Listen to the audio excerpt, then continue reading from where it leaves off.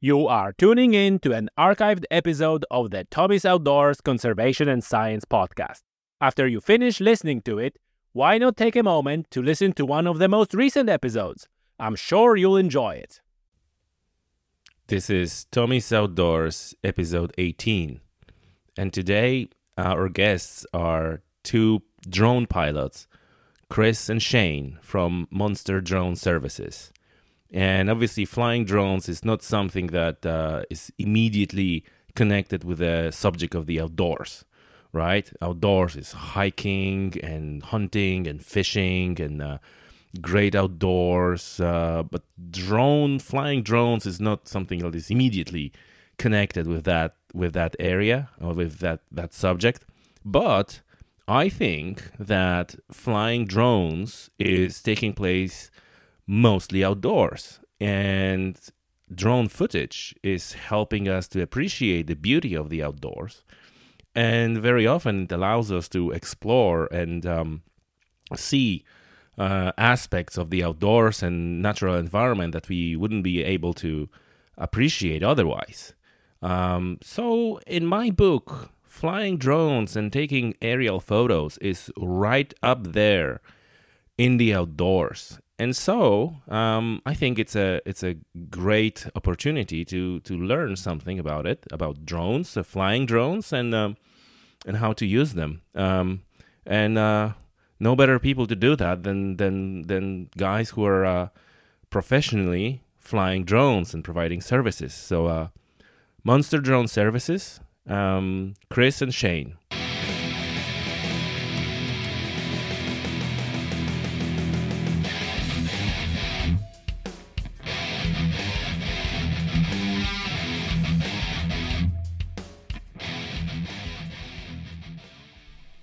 Hello, you guys. I'm today with two lads from Munster Drone Services. Is that right? That's right, yeah. Guys, maybe introduce yourself for our listeners and we get right into it. Okay, my name is Shane. I'm the pilot in Munster Drone Services. We're fully approved by the Irish Aviation. We're based in North Cork, near Mallow, providing service throughout Munster for all drone sales, drone services, and also we're bringing on board a new training academy shortly. All right, that's perfect. How about yourself? My name's Chris Bristow. I'm the chief pilot and instructor. Oh wow, a chief pilot and instructor. That's great. And listen, guys, it's a pleasure to have you here, and really kind of feel like I'm pushing the definition of the outdoors, because usually when you talk about outdoors, you know, on one hand you have people who are talking about wellness and hiking, or it's hunting and fishing. Right, but for the purpose of Tommy's Outdoors podcast, it's very wide and there's a lot of different activities. And I am so happy to have you here, because drone flying and flying drones is not something that's considered traditional outdoor activity. But like in my book, this is straight right in the middle of outdoors activities, because that's something that's happening outdoors, right? Yeah, definitely. So. Listen, so you mentioned about qualifications, and you mentioned about fully approved by aviation authority. Could you explain to our listeners a little bit more about that? How does it work, and why there is even need for such thing, right? Because you may think like, well, it's just a toy. You get the toy, and it's pretty much like an RC car, and you're just driving around that thing. Why you need all these authorities and certification and so on? How does that work? Yeah, well, it's mainly down to the airspace, because, you know, it's fine if you've got an RC car, you can drive around your neighborhood. You're not harming anyone unless you're annoying your neighbors. Whereas with the drone, you're up in the air, and that's where airplanes fly. So, you know, there's been a lot of videos already on YouTube, people doing stupid things with them. So they're going up above the clouds, you know, they're not keeping sight of the drone. And that's where the issue is. Just, you know, that's the airspace where planes fly. And obviously planes have, you know, they have the right of way up there. Well, yeah, if they're going to hit the drone, that can be fatal. Definitely. It'll be a problem. So the regulations have been in since 2015 in Ireland. And it's basically it's all common sense. You know, don't fly around aerodomes, which is airports, you know.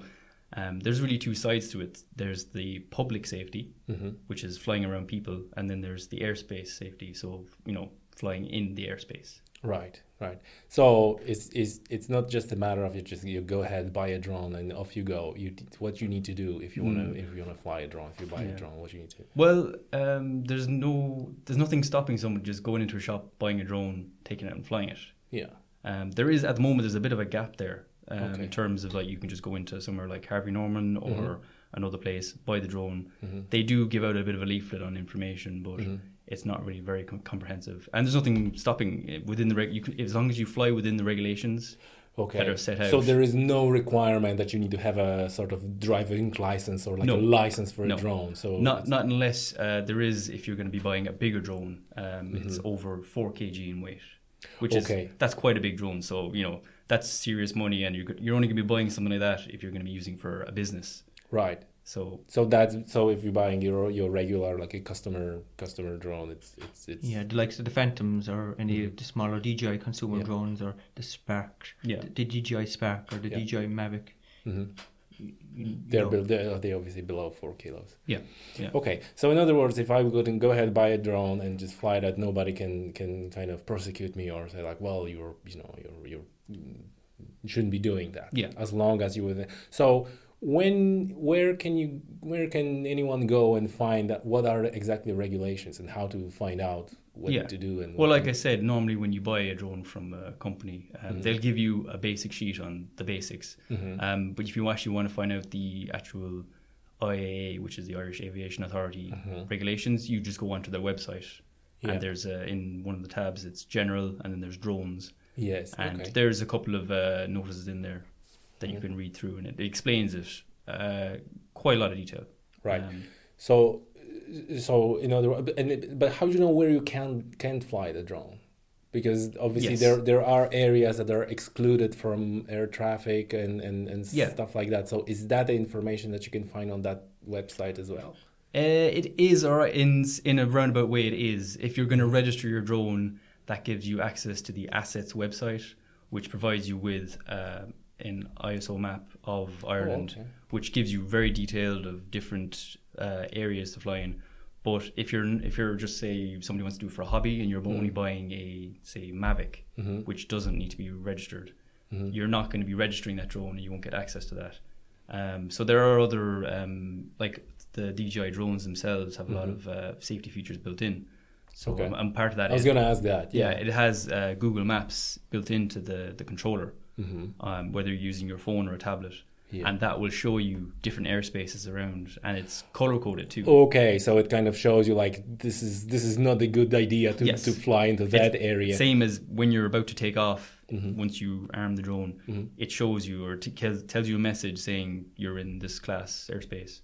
Okay. And if it's somewhere, so if you're literally on within, so it's color coded, so the yellow circles will be kind of just fly with caution, know your limits kind of thing, and the red ones is basically no fly zones. Okay, and the no-fly zones are usually related to air traffic. Is that right? Yes, that's literally when you're right outside an airport. When their planes are taking off and landing. Okay, but you mentioned that there are YouTube videos, and probably most of us saw those videos where people are flying above the clouds and so on.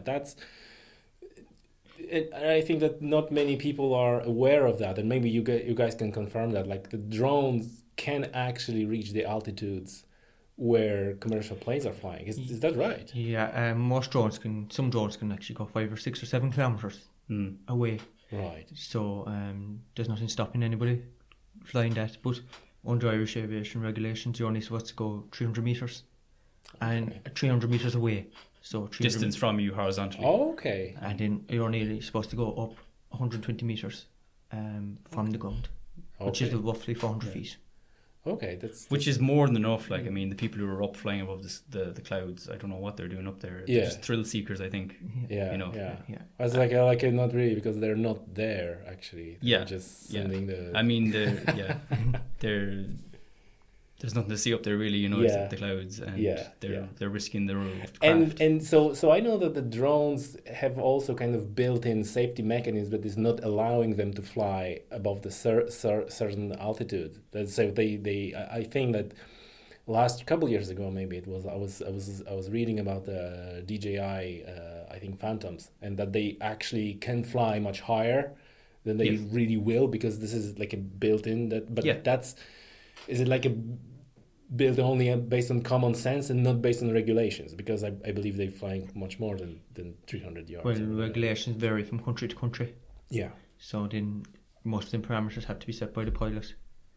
Right. So you can go into DJI app or into the app on the drone, and you can set the height, Yeah. and it normally sets the height to your country. Okay, so you can Yeah. preset that. Yeah, or this you is- can I think with the DJI one by default, it's set to limit the height to 120 meters. Okay. But if you want to, or if you need to fly higher, you can just disable that. Okay. Because there would be times, say, if you're at the bottom of a mountain and you're going to be flying up and over higher over the mountain. Yes. Your 120 meter limit is above ground level.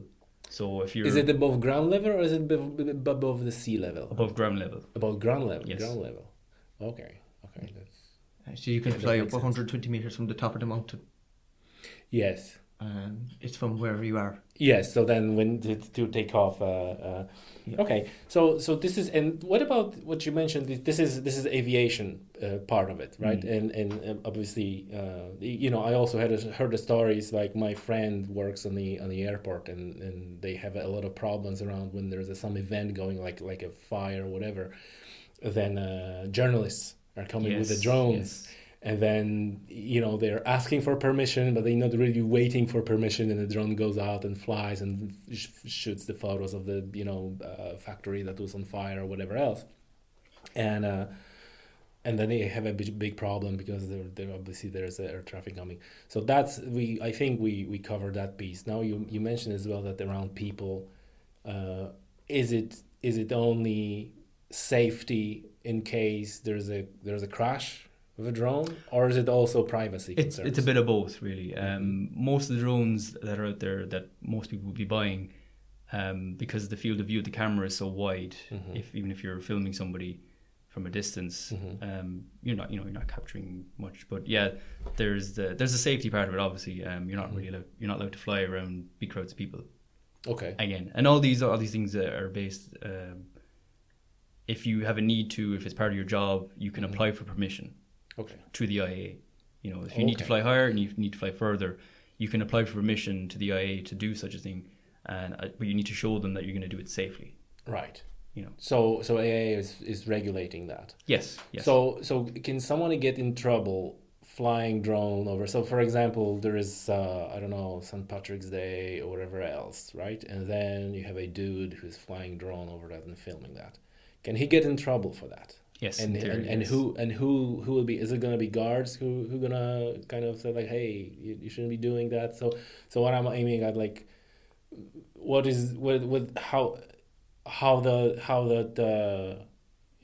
how realistic it is that someone get in trouble, and also should we do something if you see something like that, right? Somebody does something that potentially is that a you call airspace? Well, if you see somebody flying a drone around a crowd, say, you can't just assume that they're not supposed to be doing it. They could have applied for permission, and they could be qualified and applied for permission. Yeah. So there's no point just running off to the guards and telling them. Maybe go up and talk to them about it and ask them. And the response you get will probably tell you, if they tell you to get lost, Yeah. Whereas if they've actually applied for permission, they'll probably say who they work for or any of that. So that's very interesting, because that's kind of gray area, right? It's not really, and again, a couple of years ago, I was on a technology conference where people were talking about various things, and among that was one session about drones, which I love, because there was one of the guys who were in the crew who were flying DJI drones I believe in Nepal during the earthquake, where they use drones for survey to find out where the people are trapped and so on. Yeah. And they were also part of the crew who've done those famous videos of volcanoes in Iceland, I believe, with DJI and drones, and they were showing drones that they got melted because they were so close to lava and so on.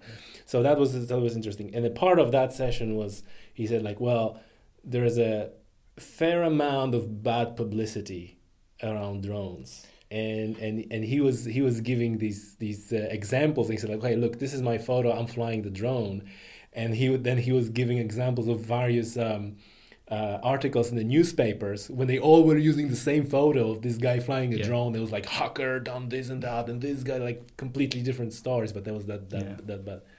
Well, see, you only hear about the bad stories, don't you? Yeah, you never hear good stories about drones. It's very rare anyway. You do. It's always the bad ones that the newspapers like to run with. You know. Yeah, it's like drone flies over. It's general. Like you see there the other day about the post delivering the post there to up the country. Yeah, it was over 5.5 kilometre round trip to make it across the island. So like, there's the good side to it as well. Yeah. They're much cheaper than helicopters and things like that. Yeah, absolutely. So there is a lot of positives, but as I say, everybody talks about the bad side. Yeah. And can you guys feel that, or you run across this in your day-to-day job, because obviously that's your job about this. Yeah, we would hear a lot of this, but we try and make positive things out of it. You know, I have to say that most of the time, if I'm flying a drone, it's mostly positive when people come up and talk to you. They're just curious. They're like, oh, what is that, a drone? What kind of drone? And it's all the usual kind of questions: how high can it fly? How far can it fly? And how long does it fly for? Yeah. But they're just interested in them. Like, it's not, they're not telling you to get out of there, or Okay. Yeah, you were gonna say something. No, I know. Yeah, so okay, so that's interesting. So you never had any negative not comment? really, no. Okay, and this is probably also like part of what you're doing is try to put a positive spin around that, right? Yes. I noticed like right now I mentioned all of this negative press, and the first thing you do is like no, hang on a minute. There's a lot of positive as well. So I think it's important, right? Yeah. It's very important moving forward to think positive about the drone industry. If you think negative, it'll be very hard to make progress. So so we try and keep it positive. But do you think that inevitable thing is more regulations coming? Well, we already know. I can tell you there already is more regulations coming. Right. It's coming from a European. So okay, that's interesting. Yeah. So the UK regulations are different from the Irish regulations. They have their own ones. They're pretty much the same, but there's slight differences. So there's a European EAS, I think they're called, and they're basically putting out regulations that we will all adopt. So it will change across the EU. Yes, that's what it is. And do you know the what's coming? I can't say exactly. They've put out the bill already, but it's going to change slightly anyway. But it's basically going to mean, at the moment, if a drone weighs less than 1 kg, you don't need to register it. And there are slight regulations for a drone like that. And back when that was first put out, like the smallest, like a Phantom is probably the smallest drone. So that a Phantom is over 1 kg and it has to be registered. So anything below that was kind of considered a toy.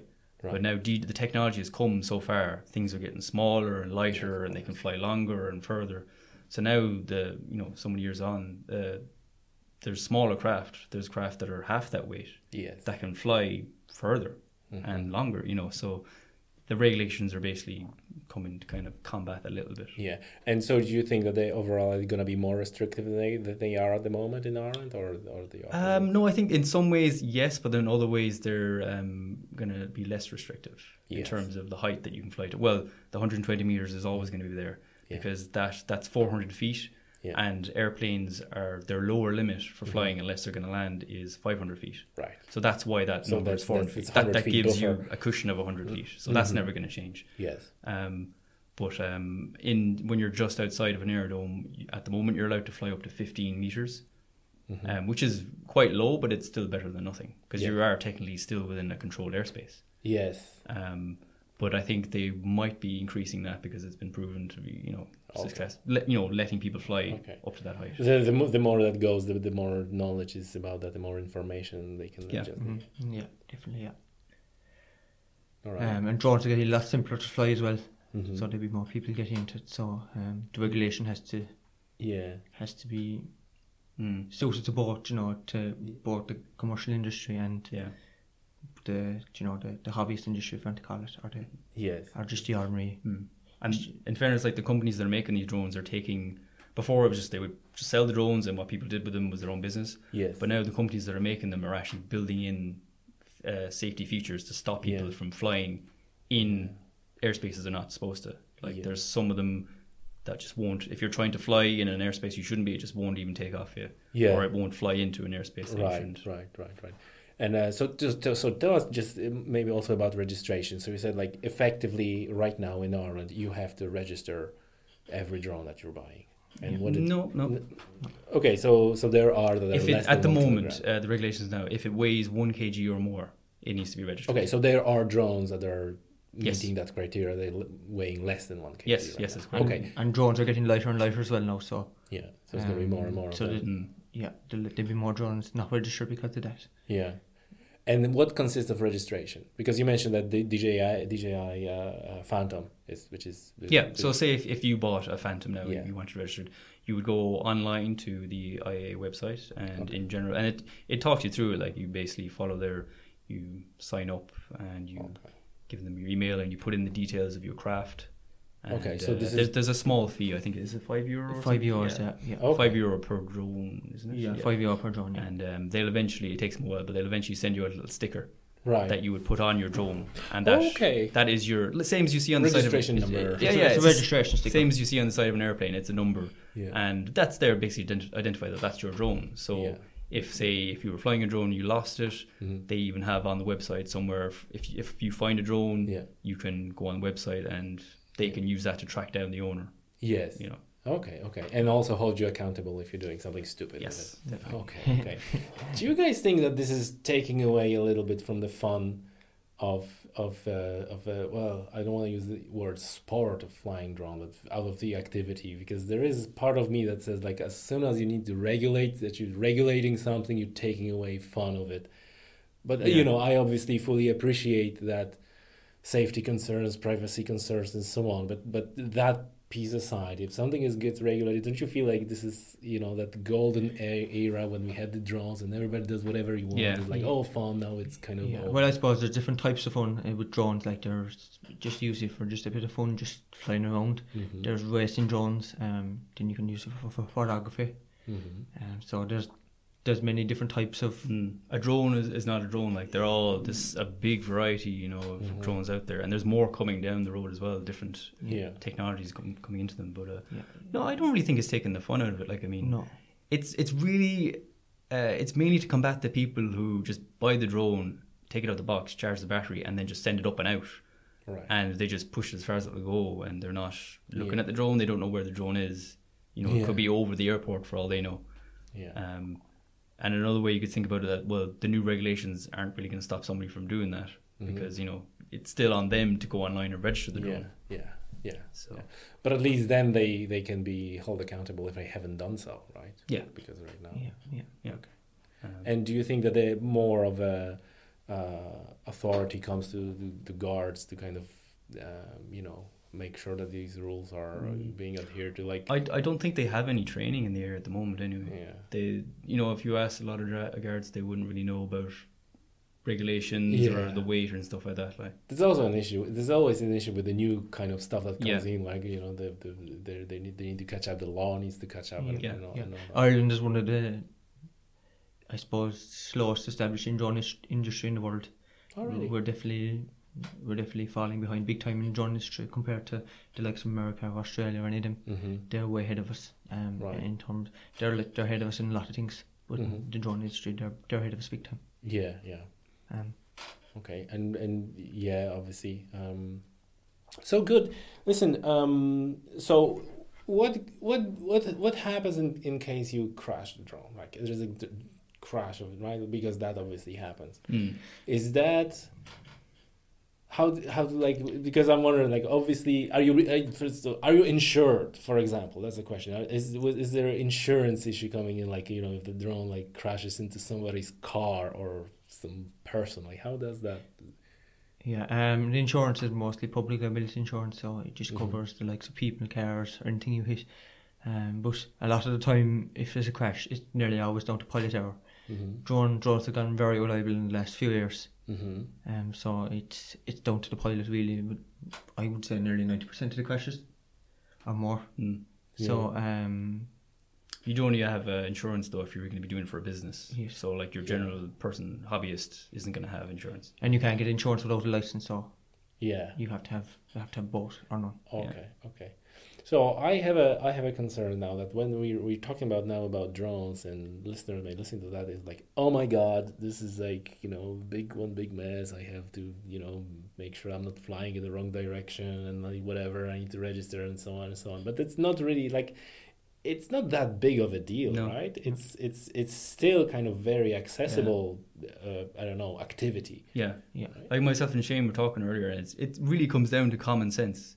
Just common sense and flying responsibly. If you can just do the two of those things, the regulation, you're going to be flying within the regulations. Like, you're obviously not going to fly it out way too far. I think a lot of people think they're going to do that when they first get it, but like, you're talking about your investment, and you're going to send it 500 kilometer that way. You're not going to want to do that. Yeah, really. yeah, exactly.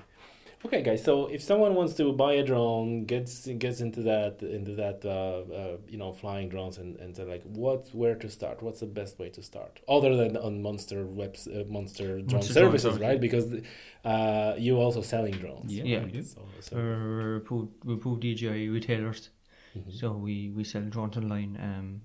All the DJI products are on our website, Right. which can be purchased online, and we'll have them sent out directly in a day or two. Right. And you're also providing the service of the drone and all that.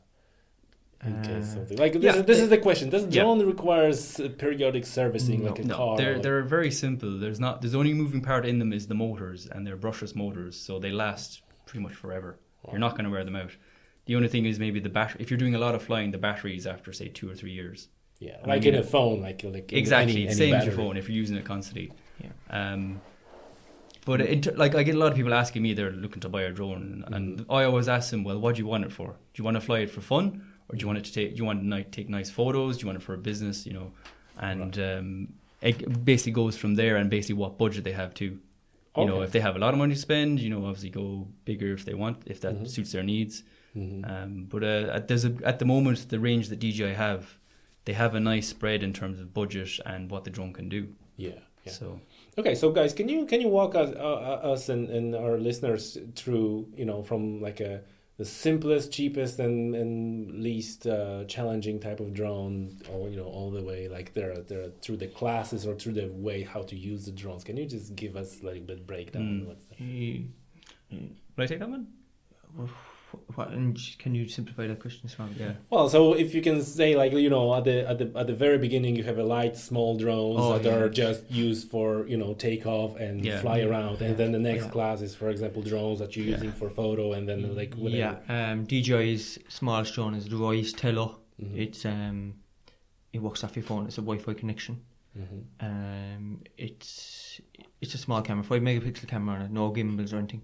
It's more of an indoor drone than an outdoor, just for a bit of fun. It's a kid's drone, effectively. That can do a few tricks and things like that. Yeah, it's very safe to fly as well because it has propeller guards, so it's not going to hurt. Okay. And it's only 109 euros, so it's quite cheap and it's quite compact as well. About the same price level as well. There's a lot of people. If you go into stores and stuff like Maplin or that kind of stuff, they'd have non-branded drones or these cheaper drones, and the main issue with those is they you take them out the box and they fly away fine. They don't have any fail-safes built into them. Right.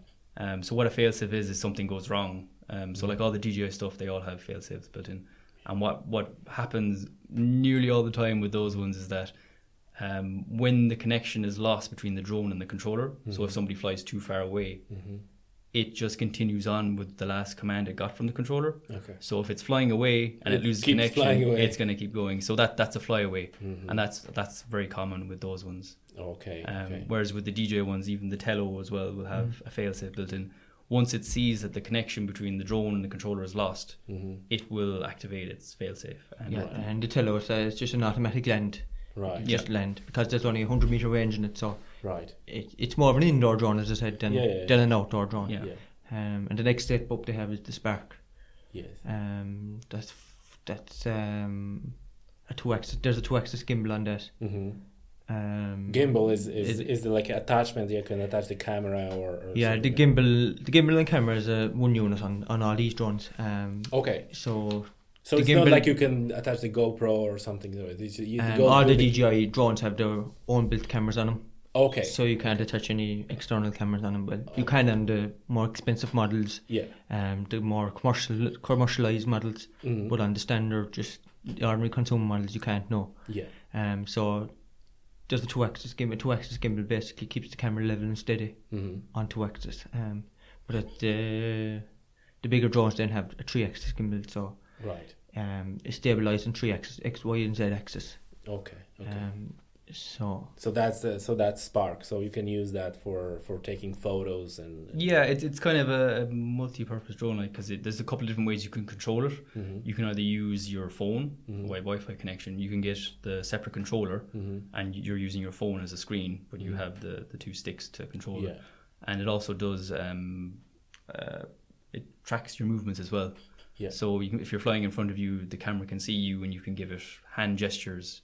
Oh, and wow. you can fly the drone around like that as well. Okay. So the technology is really coming a long way. Like That's interesting. Yeah, because there's a picture recognition Yes, that goes in. yeah. And it's a really cool drone for travel or for family photographs or parties or anything like that. It's definitely the ideal drone for that. Right.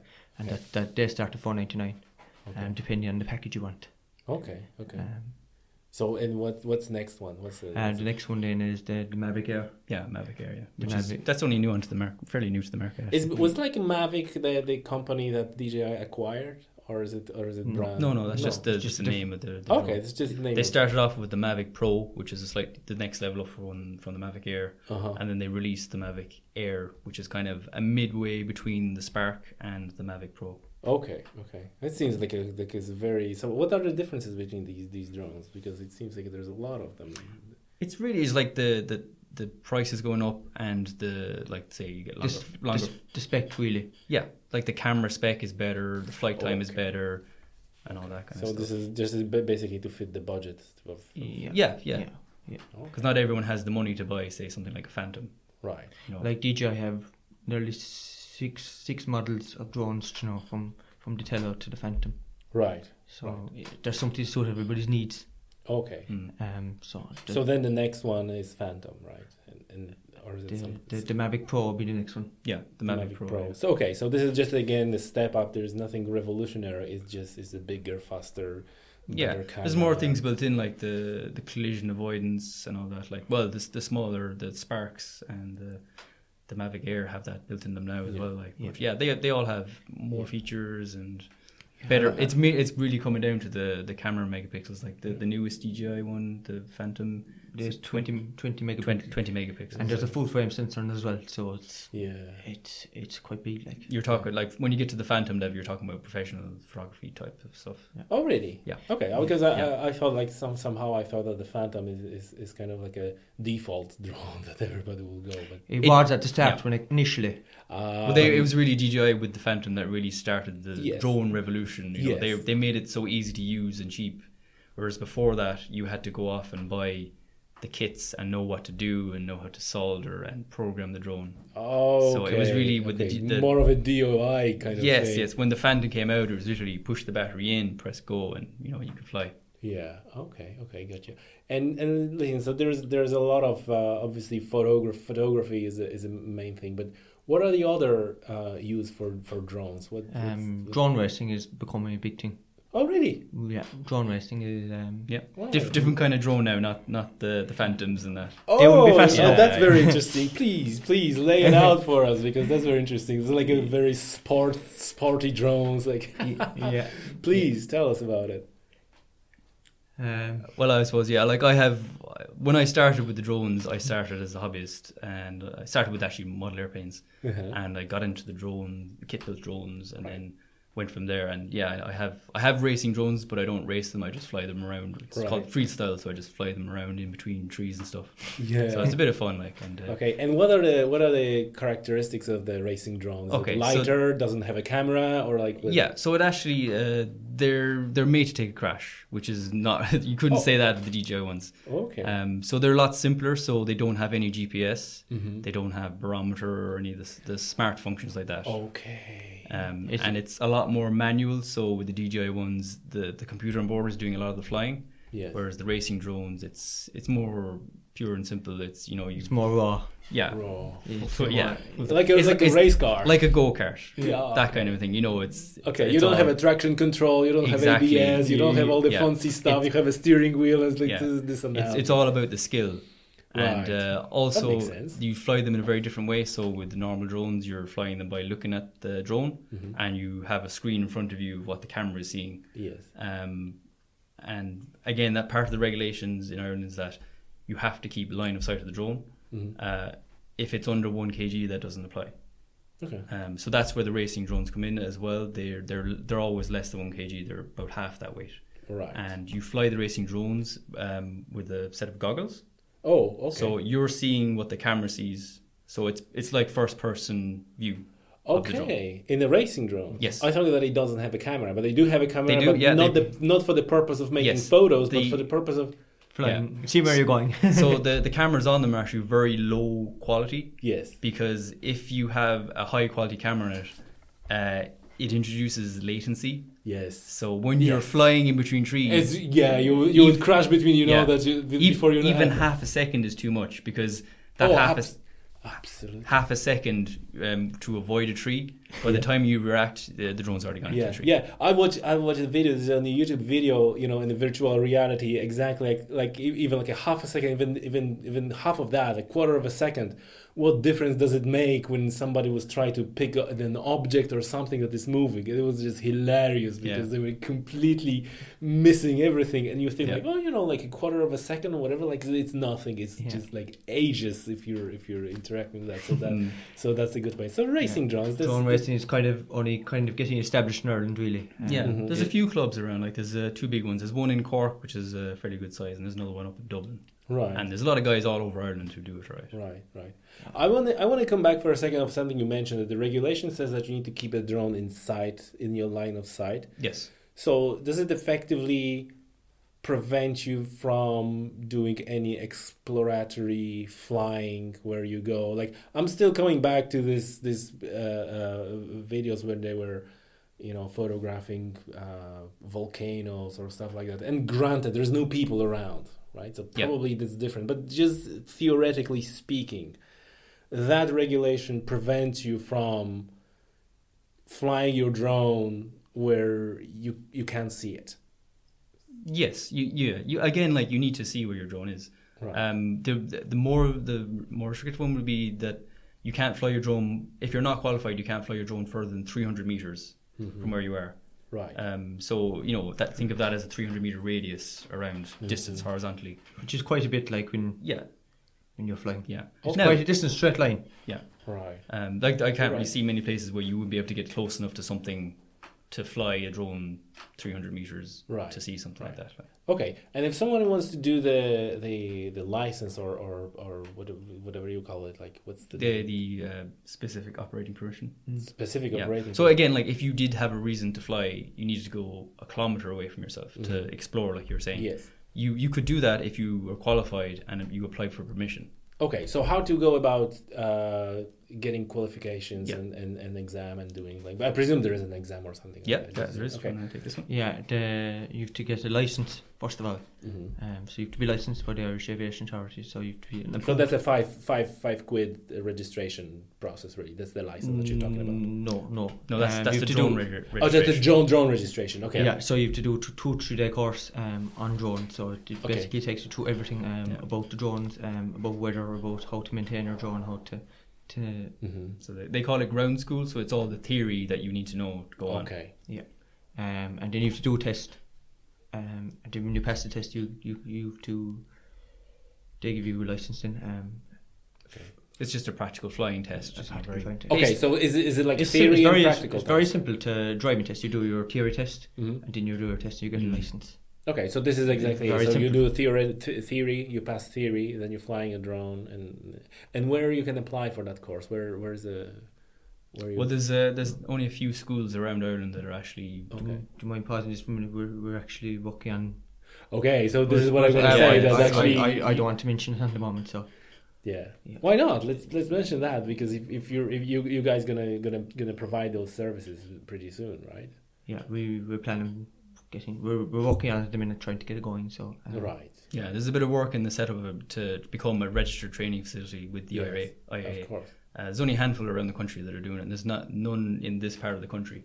Yeah. So there's definitely So there's a lot of there's people. going to be one, right? Yes, Pretty yeah. soon. So there's a lot of people looking, like coming to the guys looking for when they're buying drones or looking to get qualified as well. So Right. there's definitely a need there. there's a lot of photographers and stuff like that are starting using those as well. So Okay. it is very broad. The drone industry is so broad.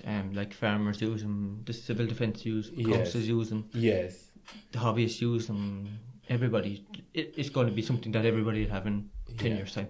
And are there like different levels of that license, that you have like a basic one and then There can be, yeah. I mean, if you've a need to fly heavier drones, yeah, it's the same test, but it's just Okay, so the there's test. not like categories like in the driving license, the A, B, and so on. Actually, sorry, no, you're right. There are actually different categories. There's the multi-rotor category, which is the standard drone that you would know about. Yes. With the 4 rotors Yes. or more, 6. There's also the fixed wing, which is an airplane type model. Oh, you're right. So that is a different category. This is something that always catches me, like, because these how they call it, pilotless plane or not manned planes. They're counted as a drone. There's also a drone. When you say the word drone, people always think of the same thing with the 4 propellers. Yeah. But a drone can be many different shapes or sizes. So that's just unmanned aircraft. Is that the Well, definition of drone? They keep changing the name of what drone is. Drone, or it's SUA, which is small unmanned aircraft, or what was the ORPAS was one from years ago, which is remotely piloted autonomous system. Yeah. But when you say that to people, like, oh, I have a SUA or this, you just say drone, and everyone knows what a drone is. Okay. Yeah. And the Leaving Cert this year, the special topic was on drones, and they were coming across questions in Leaving Cert that I went to explain about drones in the presentations. They didn't know what RPAS meant or what drone meant, because they gave it in so many different versions. Yeah. But they didn't realise it all meant one thing. Yes. It's at the end of the day, it's an unpiloted aircraft, if you want to put it that way. Yeah. So that's the way it's gone. That's very. There's different countries name different things, and that's how we ended up calling them all sorts of things. Yes. But then now, when you talk with somebody about the drones and they're gonna use those names, you know that you're talking with someone who actually knows their stuff. It's like, oh, I know. This is not first for you. Okay, guys. So what else the drones can be used for other than photography? A lot of our stuff that we do are photography and videography, and a bit of mapping, a lot of mapping as well. Okay. So there's many types of photography. So we do a lot of stuff for auctioneers. So any auctioneer that's selling land or any property, or any coastal property that will look well on a good day or anything like that. That's the kind of thing we use it for. Inspections as well. We're checking out high buildings or chimneys or things like that. So and a lot of the film now and a lot of the promotional videos that we do now they're all aerial photography or aerial videography, I should say. Right. It's getting broader and broader every day. There's new sectors coming every day. So obviously that's a like everything drone related you guys are doing. You're gonna be doing training pretty soon, and you can sell somebody a drone, and you can also do the photography and do the videos for people, whatever they do. And we do work for farmers as well. So we basically map land. So any farmer that might be cutting silage, he might know the exact acreage that he is cutting. The field might be 14 acres. Yeah. But it could be only 12 acres of land there when the ditches are taken out. Yeah. So we quantify exactly what they have for fertilizer, for cutting silage, or for feeding cattle, to predict what they need, and so it's all about being efficient. Right. The mapping is a very interesting side of it, right? Yeah. Because what you're doing is you're using a different bit of software on the drone to actually map the area. So you're giving it an area, and it will automatically work out a route to fly over the area autonomously. So once you have it planned out and you set your heights and all that, you just press go, and it will automatically fly that route, and it'll take pictures as it's going along, looking straight down. and all those pictures. Once the drone lands back again, all those pictures are on the SD card, Right. and all the pictures are geotagged, so it knows the exact location of each photo, and you can take those pictures and plug it into a bit of software, and it can stitch them all into one big photo. You can even do that in Google Earth. That's pretty much what it is. That's how you do custom maps in GPS, right? You do the photo overlay and you kind of adjust into the well, you don't need to adjust it. It's pretty much in that case, it just and does it. Even from that, you can even get 3D images. Say if you do a map of an area of a building or a castle or something like that, if you take enough pictures, you'll give you a perfect 3D. And you can measure anything. You can measure 3D. You can measure three-dimensionally, like you can measure height, length, width, volume and everything. Yeah. That's very. And another thing about farming as well, it can tell you how well the crop is going, where you need to put fertilizer, what type of fertilizer you need to put out, how much you need to put out, and you can go back out and scan the field again in 2 weeks' time and see how your field is progressing on. Right. So it tells you exactly, and all that can be linked up to fertilizer spreaders. So it'll put out more fertilizer where it's required. Okay. And it'll put out less. It ends up saving the farmer money. You end up, Well, absolutely, absolutely. So, and you said this is like an autonomous action of autonomous. It's all automatic flying. Is that segment getting bigger, like an autonomous? Because usually, we spend quite substantial time on this podcast talking about all the skills that you need and all the regulation and everything else. But now we're saying like, well, actually there are autonomous drones that you say like, well, this is what I want and you just program it. Yeah. Well, there's only so much you can do with autonomous. At the moment with the regulations, but it's definitely going to be the future of drones. When you talk about this, delivery by drone and all that. Yeah. In the future, when that does happen, as we saw with Unpost, that was an autonomous flight that they did to drop it out there. Right. So in the future, when we do start getting things delivered by drone, it'll be done autonomously. Yeah. Do you remember any more details about this Unpost delivery on drone? No, it's the part I read was I look it up there. All right, that's just interesting. It's just based on what I know is they were just trialing it. Like a lot of these they actually did it with a Phantom. Right. Did they, or the picture I saw showed a fairly big, fairly large drone? I think the photo. It was actually delivered to Clare Island, in County Mayo. Oh. It was. So that was the post I saw first, but then I saw another one where it was a very large custom built drone. Oh, custom built drone. Yeah. Because I looked at your website and you have also this like a industrial drones, which are really big, heavy drones, right? I noticed when I was browsing through the website. So just to let you know, the flight was it was 5.5 kilometers return. Wow. So, it would have been 2.5 out and 2.5 back. That was quite a distance, And again, they would have had to get permission for that, to show it. Yeah. But it's over water, so it's fairly safe. Yeah. Well, that's fascinating. So you actually mapping, but the whole issue of scouting, right? I for example know that in the US, for hunters, it's specifically prohibited to use drones. So if they're hunting over the area, they have to actually on foot go and find the animal where to go. Yeah, but I was talking to a guy and he said that's pretty much cheating the game. That's making the game. Exactly. It's making the game too easy. If they're doing it for sport, they're taking all the sport out of it by doing that. Yeah, exactly. I've heard the same with fishing that I've seen before, where people have used a drone with the camera facing down, and then they've attached the line. Oh, really? But it's actually for fishing rather than they fly it out over a big bunch of fish, look down, and they've some way of wriggling the streak, because there's no way to manually drop from a Phantom. Yeah. And then they just drop it in there and reel it in back from the land. Oh my word! That's too easy. That's too easy. Yeah, but that's why the regulation comes in, right? Because the issue of the population control and conservation goes in. So not necessarily it's assumed that, for example, in the United States, like when they're issuing a tag for a deer or whatever, the number of these tags is based on the assumption that only 10% will be successful, right? So now the chances gets flipped. So that's why they're doing that. That's fine.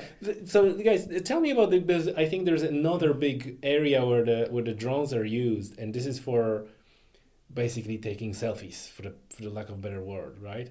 And I kind of understand that, because I had a lot of conversation with my friends who were buying cameras, right? And in my time, I was doing videos and like fishing videos and whatever.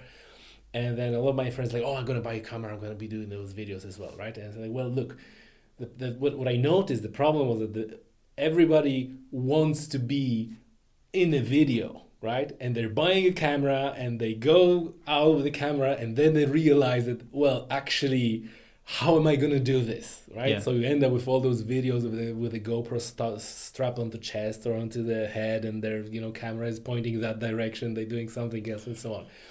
And then, ta-da, the drones comes in and they have this, I think that was Mavic, probably, at least that sticks in my head, that where you can actually have these modes where you can track you and do the fly around. Yeah, a lot of them have these days, and even the older ones as well. They have different. They're intelligent flight modes, is what they call them. Yeah. So yeah, they have like orbit me or follow me, Exactly, or these kind of things. So then you can ski, or you can cycle on your bicycle and whatever, and Yep. the drone is following you. And is it still like you need to wear a pod that the drone is following, or is it more? It depends on the based brand, but on the image recognition. It depends on the drone. The older ones would have been following the controller, Mm-hmm. whereas the new ones, like say the Mavic Air, actually has image recognition. So once you have yourself in frame, say, you can tap on the screen where you are, Yeah. and it knows to follow that. And how does it work? Because I watched the one of the fairly early ones, and that image recognition, that was losing track of the Yeah, object. usually it goes off. In reality, how does it work? It actually works off the colour. Oh. So if you have a red jumper on, Mm-hmm. it automatically follows that red jumper everywhere. Okay. So that's basically how the active Yeah, track. yeah, it's called pretty active good. track. Like. Okay, so as long as there is not many people who are wearing red jumpers, and if you're on a kind of try to dress in the color that is not prevalent in the area, that you If you're wearing a green jumper and you're standing in a field. It's not going to work. Okay, Yeah. so this is like a distinctive category of the drones, or is it like kind of one of the features? These days, it's just one of the features that they pretty much all have built in. Right. Yeah. Okay. There's loads of more features as well. Like Yeah. there's probably I think 8 or 10 features. Right. Yeah, even like the Spark now has selfie mode in it, where you can give a hand gesture and it will take a picture of you, or you Sure. wave to the drone, I think. Yeah, you just wave at the drone and it'll take a picture of you. Yeah. And tell me, guys, so is there would you agree that the biggest limitation at the moment for drones is the battery and the battery life, which is The battery life has got substantially longer since they came out first. I remember the first Phantom, it was only lasting 10 minutes. really? Yeah. Mm. And now it's lasting 25 minutes, depending on the wind, depending. I think the longest flight time at the moment would be about 30 minutes. Is it? Yeah. 30 minutes. That's pretty much good for consumer grade. If you're going to go buy the larger ones, you can get more like. Yeah. So we get into the larger ones because this was interesting. Yeah, So, but yeah. is it a matter of weight? So can you connect like a 2 or 3 batteries, or have it like a custom built battery that lasts longer? It's basically weight to ratio, weight. Yeah. If you have too much weight, The more weight you add to the drone, the more power it needs to keep it in the Okay, air. so you're actually not gaining anything No, by adding no. bigger battery Yeah. because it's down to the development of battery. So it's batteries are developing in a serious way. Yeah, So it's the chemistry of the battery. The same with the electric cars. Like it's Yes. holding it once it gets cracked. But a lot of people, like when people come up and ask about drones, so how high does it fly, how far, how long does it fly, and you tell them about 20 minutes, and they're like, oh, that's not very long. yeah. But you can actually 20 minutes is actually a lot of time. Yeah, people don't realize. It's like with this half a second delay. People really don't realize how like 20 minutes. Like go and fly the drone for 20 minutes. Good luck with that, right? Yeah, like even like I've flown drones that can fly for 40 minutes. Yes. But like 40 minutes of concentrating flying a drone, 30 minutes is perfect amount. You know, 30 minutes, you bring it back, change the battery, which takes 2 seconds. Yes. Take off again. And like, you can even that bit of a break is enough rather than just being concentrating the whole Yeah, time. I think that 20 minutes is enough to fly it anywhere, photograph whatever you want. Especially given the distance that you can fly out to. You don't need, obviously for that autonomous flight that Unpost did, they needed probably longer flight time or needed more battery as backup. Yeah. So now you mentioned like a bigger drones, like industrial drones. Like tell us a few words about that. Like they have they're almost like a small aircraft or what's The next one up is kind of the Inspire, which is it's a professional drone for that a lot of the filmmakers use. Is it above? It's 3 kg in weight, so it's not that much bigger. It's about that square. Okay, so that's bigger than Phantom. Yes, and the main advantage of that is because it can take a bigger camera and it has full 360 view with the camera. So, and usually when people are flying them, they have a separate second person which operates the camera. Right. So the person flying it can just concentrate on flying the drone, and the person using the camera can get the shot that they need to get. Oh, that's fascinating. Yeah. So the Phantom, the consumer level, you can't do that. Yes. So in these bigger ones, they have like also more rotors, I think. Not that one, but yeah, you can get bigger ones. Like the next step up from that now would be the Matrice 600. And this is all talking DJI brand, but yes. there are other ones out there. You can build your own ones, but the Matrice 600 has 6 motors. Right. So again, that helps lifting heavier weight. Yeah, the bigger drones, there's just more payload. That's basic. Yeah. And your license, you need different licenses for the heavier for them. So speaking about the payload and the example that you gave of Unpause, so is the sector of drone actually carrying stuff kind of developing right now? Because to that point we said like, okay, there's a drone and all the drone carries is the camera, so you can take photos and so on, right? Yeah. And some people were trying to hook a fish and whatever. But is that like a genuinely segment of the industry of the drones that are carrying stuff, and are we talking about the drones with wings in that segment, or how does that work? Definitely, I'd say definitely in years to come, that's how a lot of parts has been delivered locally. I won't say over long distances, but definitely locally. Like there's drones out there that are VTOL, so they vertical takeoff and landing. Yeah. So they take off like a normal Phantom up into the air, and once they get up there, they fly like a plane. So they're a lot more energy efficient. Really? So unless things move down the road like that, that's the only way really you can transport over long distances. Sure. But definitely over short distances, they will be used big time down the road. And up until recently, if you wanted to drop something from a drone, which again in the regulations you need to have permission to do that. But if you wanted to drop something, you needed to rig up a mechanism yourself. But these days now you can actually buy, for DJI or for certain brands, you can buy a mechanism or a device that you attach, and that can give you that ability. Okay.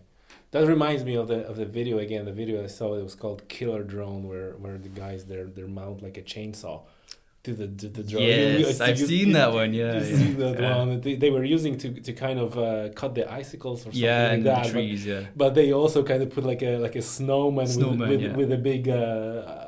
I think pumpkin or something instead of head. They flow this drone with a chainsaw straight into it. It's like, oh. So speaking about that, do you guys think that the drones are really for flying it for aircrafts and airspace industry what autonomous cars might be for car industry? In other words, for application like a cargo planes that are flying cargo, or the whole host of military use, that over time they really gonna replace the piloted aircraft. Yeah. Well, I think that they already have in some places. Like, I mean, years ago, if the ESB needed to inspect these high power voltage lines, they needed to send up a helicopter with a pilot and another person hanging out the door or with a pair of binoculars looking at it. Now they can just use a drone, and like that's 1 or 2 people. It's way safer. It's way cheaper. Yeah. So that's and you're not replacing jobs either. Like you still have 2 people doing the job, and they can get much more done as well. A lot quicker. Yeah. Well, but obviously that's up for discussion. So again, the safety element, right? To what you mentioned, like even those drones with the military application, you're sending a effectively machine to the enemy territory, so you're not risking life of pilots and so on and so on.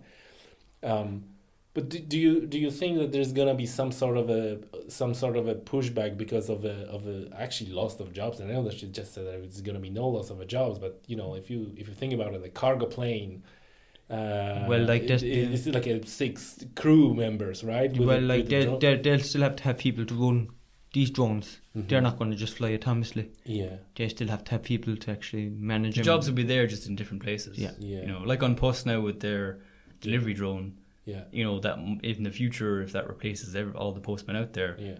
there's still going to have to be, you know, people to maintain the drones and people to physically load the cargo into the drone, because that's not going to be automated. A robot's good. Yeah. It just makes life a bit easier. Yeah. Basically. I still feel that everywhere the life makes easier, there's going to be some cuts in the jobs. But that's interesting. You know, what's interesting is that conversation actually took us like from drones right into like you actually can automate an aircraft and, you know, fly autonomously. And if you think about, you know, like a cargo aircraft, which like it just becomes a drone, in fact. And that we go to this definition that you mentioned, like is this and that and whatever, right? That's right into that category, right? So you can imagine that within in you know number of years, UPS or DHL, they're not going to be running a fleet of their airliners. They're going to be the technology is already there to automate an aircraft to automatically take off and land. Absolutely, that's actually what all the Airbuses and all that, right? It's completely possible, but why isn't it like that? Because it's down to trust. You know, are you going to get on a plane that there's nobody behind the controls? Yeah, you're going to trust the connection back to. That's an excellent point, and that's probably material for yet another podcast, because this is essentially an issue with the autonomous cars. Where we kind of get used to the fact that we have an aircraft that lands and starts on its own, but you still got a pilot, you know, effectively in a cockpit. And now with the autonomous cars, there's kind of the same conversation. Like, well, would you trust the car that there's no driver? It's mainly the development of the AI that's running the software to, you know, because it doesn't have the same sense as a human does behind the controls. Or the reaction either wouldn't be as quick, I wouldn't think. A reaction to an incident wouldn't be as quick if it was autonomous rather than human. Where the human can do something about it right there and right then. But if it was through programs, it could take a bit of time to. So I think at the moment the AIs are kind of struggling with complicated situations. You know, they can handle like a person coming out from one side or a car crossing, but if there's a couple of things going on, it starts to confuse them. And contrary to many, you know, because if you dive into the AI. Kind of subjects, you know, not long ago people were saying like, "Well, AI gonna replace humans and they gonna learn stuff, you know, in 20 hours what took 100 years for humans." Like, but right now I read recently a blog called AI Winter that actually that progress in AI kind of hit the wall a little bit. And to your point, like is like, well, certain complex problems. AI is really not that good, so it can be trained very well to, you know, translate from Japanese to English. Yeah. But then it can be like a universal, you know, translate for like so it's like very narrow, very. It's the getting them to think for themselves rather than being instructed and everything. Well, exactly. But still, I get it that in a drone industry, the AI is a big thing for providing all the aid for pilots and you know, like a track back and all these things when the drone lost the connection and go back for the path. That's all based on AI, right? Not really. Like, it's very basic software. Right. Like when you take off, the drone remembers where it took off from in terms of its GPS position and height, which it gets from barometer. And once you go up and out, it loses connection and it just defaults back to go back home. You know, it's fairly simple. I was actually surprised that you mentioned that there are drones who don't have that mechanism, that they just fly away. The cheaper ones. That's a surprise. You would imagine that this is kind of like a basic function that you have in a drone. All right, guys. Listen, it was extremely interesting, and that conversation took us into the various subjects that I would never thought is gonna take us. Can you guys one more time tell us everything about your company, Munster Drone Services, what you do, where people can find you, how can people find you, and what you can do for them? Yeah, so basically Munster Drones provides drone services, so everything from aerial photography to videography to promotional videos to mapping. Wedding videos, I presume. Everything. Right. Even if you just want a picture of your house, You want a nice Simple, aerial yeah. picture of your house.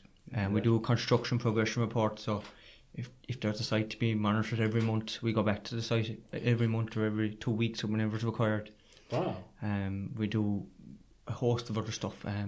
It's endless, really, what drones can do, really. Yeah. We provide drones, as I said, we're DJI approved retailers, Mm-hmm. so we sell all the DJI products, everything, not just drones, we sell all other DJI products like the Osmo, Mm-hmm. the Rian, the goggles, anything like that, you know, Right. any other Right. accessories. So these are these things that you put on your phone and it kind of gyro stabilizes it. yeah, and that's so the on. that's the gimbal. That's a gimbal. Yeah. Yeah, that's on every drone.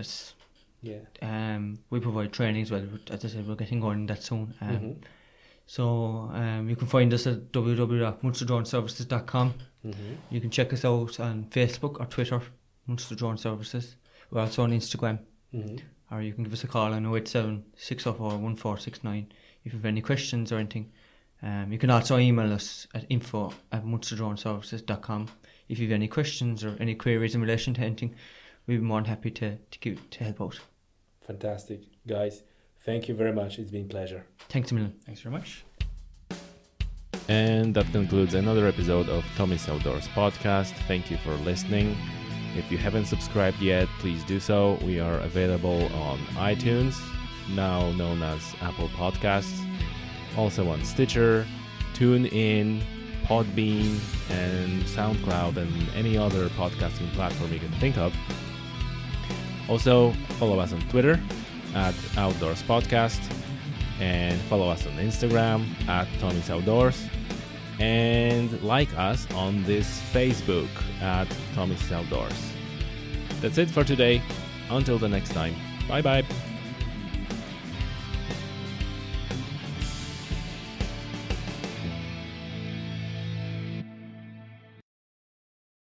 You just listened to an archived episode of the Tommy's Outdoors Conservation and Science podcast. I invite you to take a moment and listen to one of the most recent episodes. I'm sure you'll enjoy it.